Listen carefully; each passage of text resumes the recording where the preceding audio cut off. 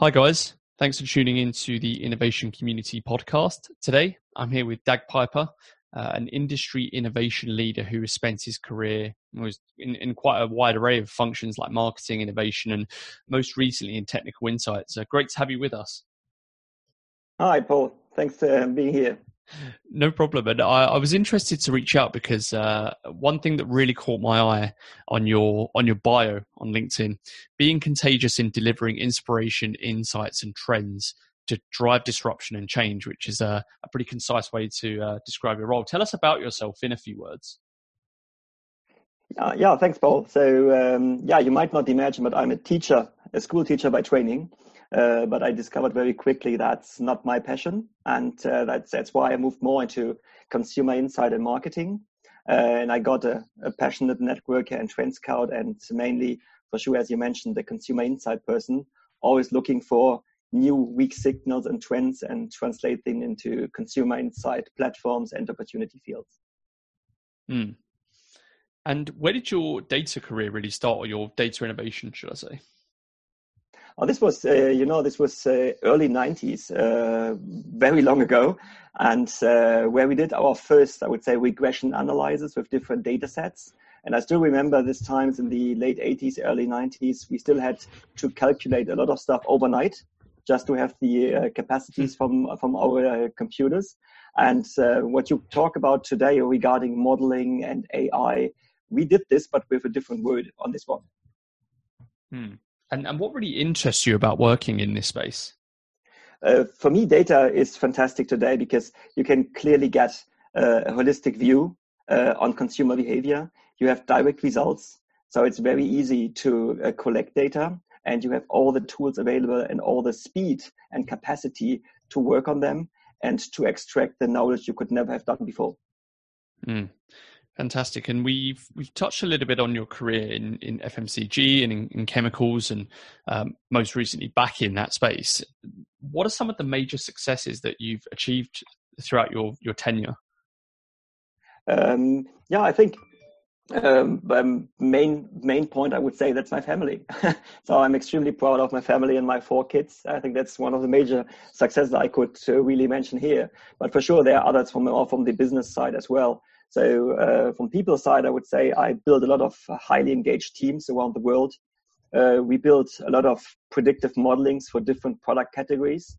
And I think being a strong networker and bringing people together, I'm extremely proud of the different organizations of global network meetings we did, where we really brought together different minds, and at the synergy of very different people, we found a lot of cool new ideas and cool new opportunities for the business.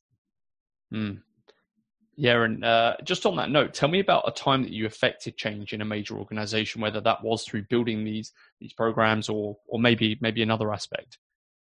Now, let me give you 2 examples. I think, first of all, one was in 2000, in the early 2000 in the merger, when I was working in Symrise, which was formerly Harman & Weimer and Dragoko. And I think one of the major successes was in this kind of phase of merger and acquisition and merging 2 companies together. It was extremely tough and hard and difficult to keep the team on the one side motivated and engaged, but on the other hand, not forgetting the business at the side. And this was on the global scale. This was really, really tough to get this done.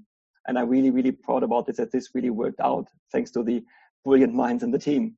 And I think the continuous cost pressure we have in every company today, it's extremely difficult to keep product quality high. So how can you engage your team and drive the mindset and the purpose as well to say that product is always first? And then what you can see in different companies today, the consumer insight budget usually is always under pressure. The financial guys always look for reduction of cost, and they might find the consumer insight budget. And that's why it's always under pressure. You always have to argue why you need this amount of budget. And I think data today give us a fantastic opportunity in the interface between knowledge management and data. You can extract fantastic insights with much less money and with perhaps even stronger insights. Yeah, that's a really great point to bring up. I mean, where are you currently seeing organizations leveraging technology to help with that problem? I think this is on three levels, I would say. On the first hand, I would say for sure the obvious one, it's about global communication. So everything you have regarding what we do today about Zoom, Skype, FaceTime, and everything else. So we need to make communication easy, but even face-to-face possible via technology, which wasn't possible before. So it's really great for engagement of global teams as well. On the other hand, you have increasing possibility, and you can only see what's coming if you look at what's happening in China, what AI is doing in terms of predicting consumer behavior and getting much more out of the consumer than we can get out of it today. And for sure, for me personally, it's much easier in terms of scouting for weak signals. So we looked through the social platforms like TikTok, like Instagram, and the others, and it's so cool and so easy to extract knowledge and to get access to this kind of influencer who help us to drive change and to bring the world to another place. Yeah, that's TikTok and those newer platforms. It's good to hear that you're seeing that adaptation being made by these big corporations as well. What was the biggest impact, would you say, that you made on a transformation? I would say from the people side, definitely keeping global teams engaged. It might sound very weird and easy, but it's highly difficult. I think in a very complex world we are living today, in a strong world, war for talent you are in, as soon as you have change, people have different mentalities in order to react to change. And if you keep your team highly engaged and still driving change and keep the pace from the business, I think you reached a lot what you have done. And I think what I did as well, I created transformation myself. So not only driven through M&As or others, but I did it by the implementation through new tools. So really always inventing new tools, thinking about new tools, and using these tools to drive change in the company via new trend scouting tools and communication tools. Yeah, and you mentioned earlier as well a point I want to latch onto about people and about buying that way. How do you engage and communicate with your senior leadership team on these issues? Yeah, that's a very good one. I think for me there are mainly 4 points I would mention. The first I think is, mine seems obvious, is about listening. I always tell my people, listen. There's an obvious reason why you should listen more than you speak, because you have 2 ears and 1 mouth, which is already a clear sign you have to listen more. Then, on the other hand, what we do, you have to anticipate needs. So really to understand the implicit needs from the senior management, and not only the explicit ones, those which are obvious, but which are the ones which are really working senior management and where we can help them to solve problems. The third, I would say, it's what we do is I'm doing a continuous engagement through news feeds, through new insight messages and so on, using different platforms which really help from a technology point of view to access the mobile phone of the senior management, because then you are directly in contact, which was more difficult before, because you had to go through secretaries and others.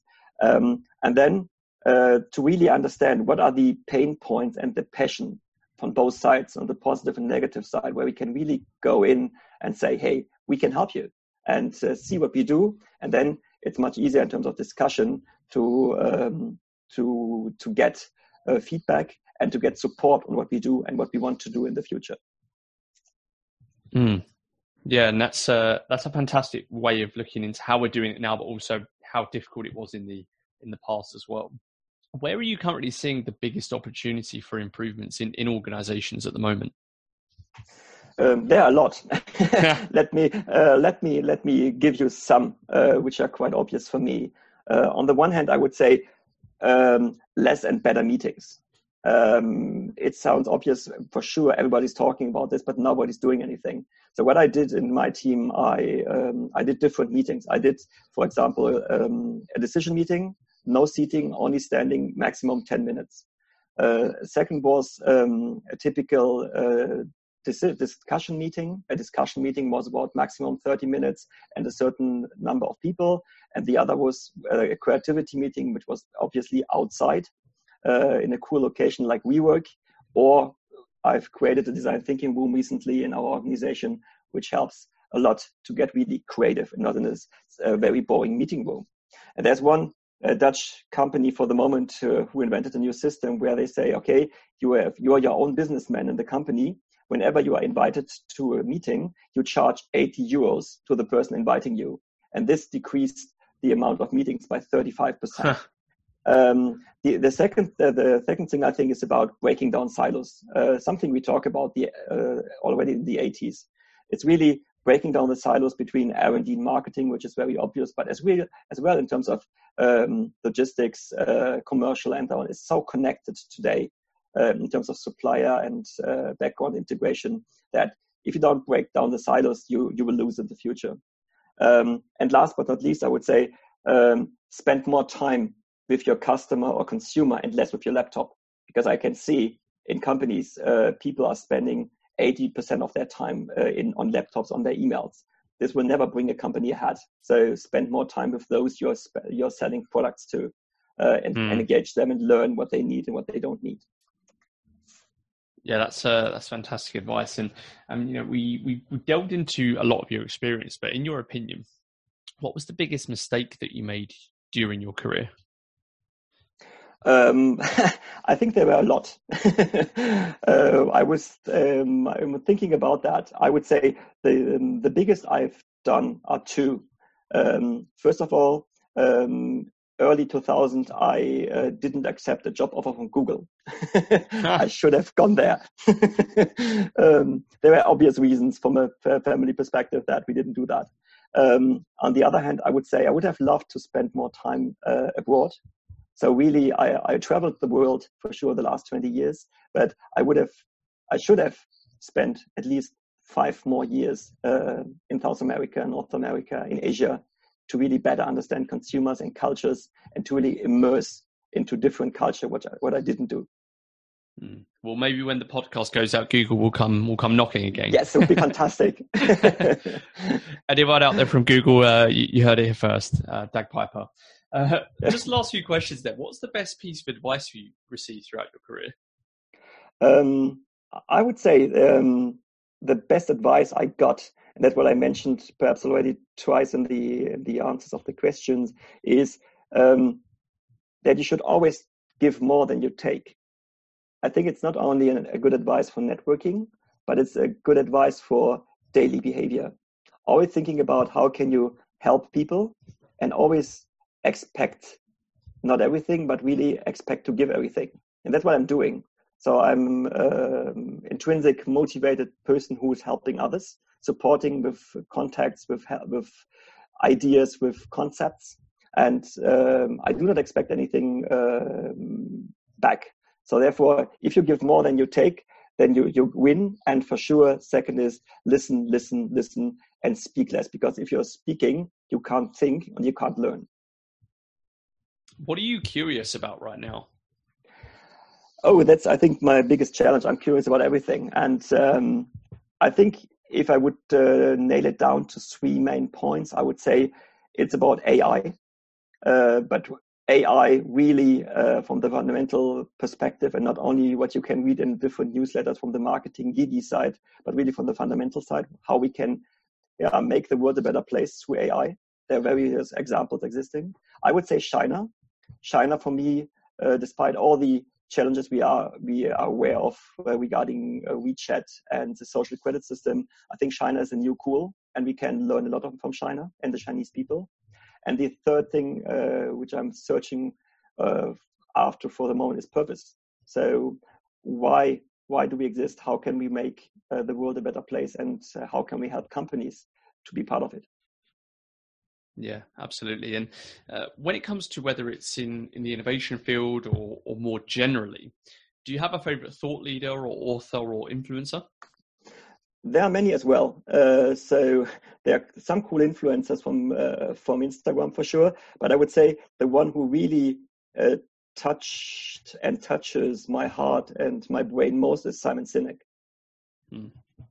And for sure, his Golden Circle is one of the most famous ones. I think it's 50 million views on YouTube, or even more today. But really listening to him, not in his official talks, but in some discussions, which are for sure on YouTube as well, it's really engaging. And whenever I'm listening to him, I'm learning something new, which is fantastic. Yeah, he comes up a lot on this podcast. Last cool. question: what advice would you give for aspiring leaders in business? I think in terms of data, I think there's an inflation of expectation to data. I think what's most important for leaders is to really understand what the data should be used for. And I think senior leaders don't have this idea today, and somehow might not dare to ask the question.